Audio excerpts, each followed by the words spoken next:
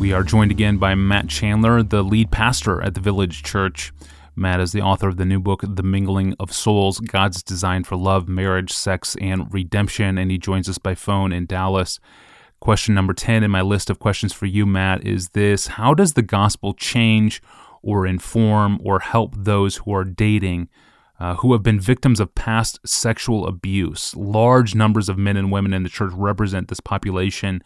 How does Jesus Christ help the unique struggles that those Christians will face in a dating relationship and as they look forward to marriage? Yeah, first, I'm grateful to answer the question because I'm actually present in this question. You know, the home I grew up in was wrought with just about every type of abuse imaginable, and it does leave some marks, and it does leave some dents, and create some baggage that not just in dating, but then on into the marriage are going to need to be gospeled.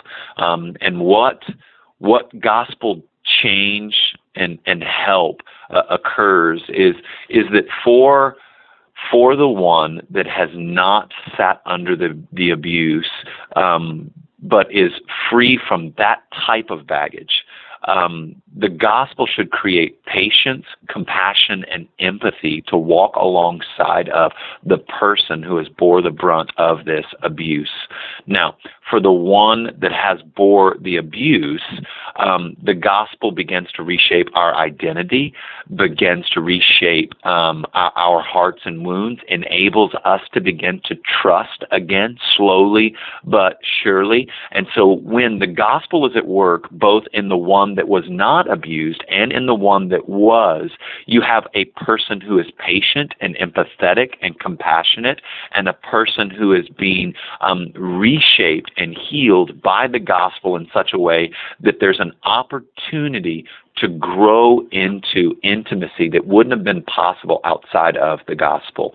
And so that's really how I know the gospel has worked in my own life and in my own marriage, is Lauren was able to be very empathetic and compassionate and gracious and not demanding, while the gospel did its work of healing and repairing the broken parts of me. Amen. Thank you, Matt. And for more on this, pick up Matt's book, The Mingling of Souls, God's Design for Love, Marriage, Sex, and Redemption. In Chapter 3, there's good instruction on how to talk about the abuse that you've experienced and to talk about it during courtship when things begin progressing towards marriage. Well, we have time for one more question, a bonus question for tomorrow.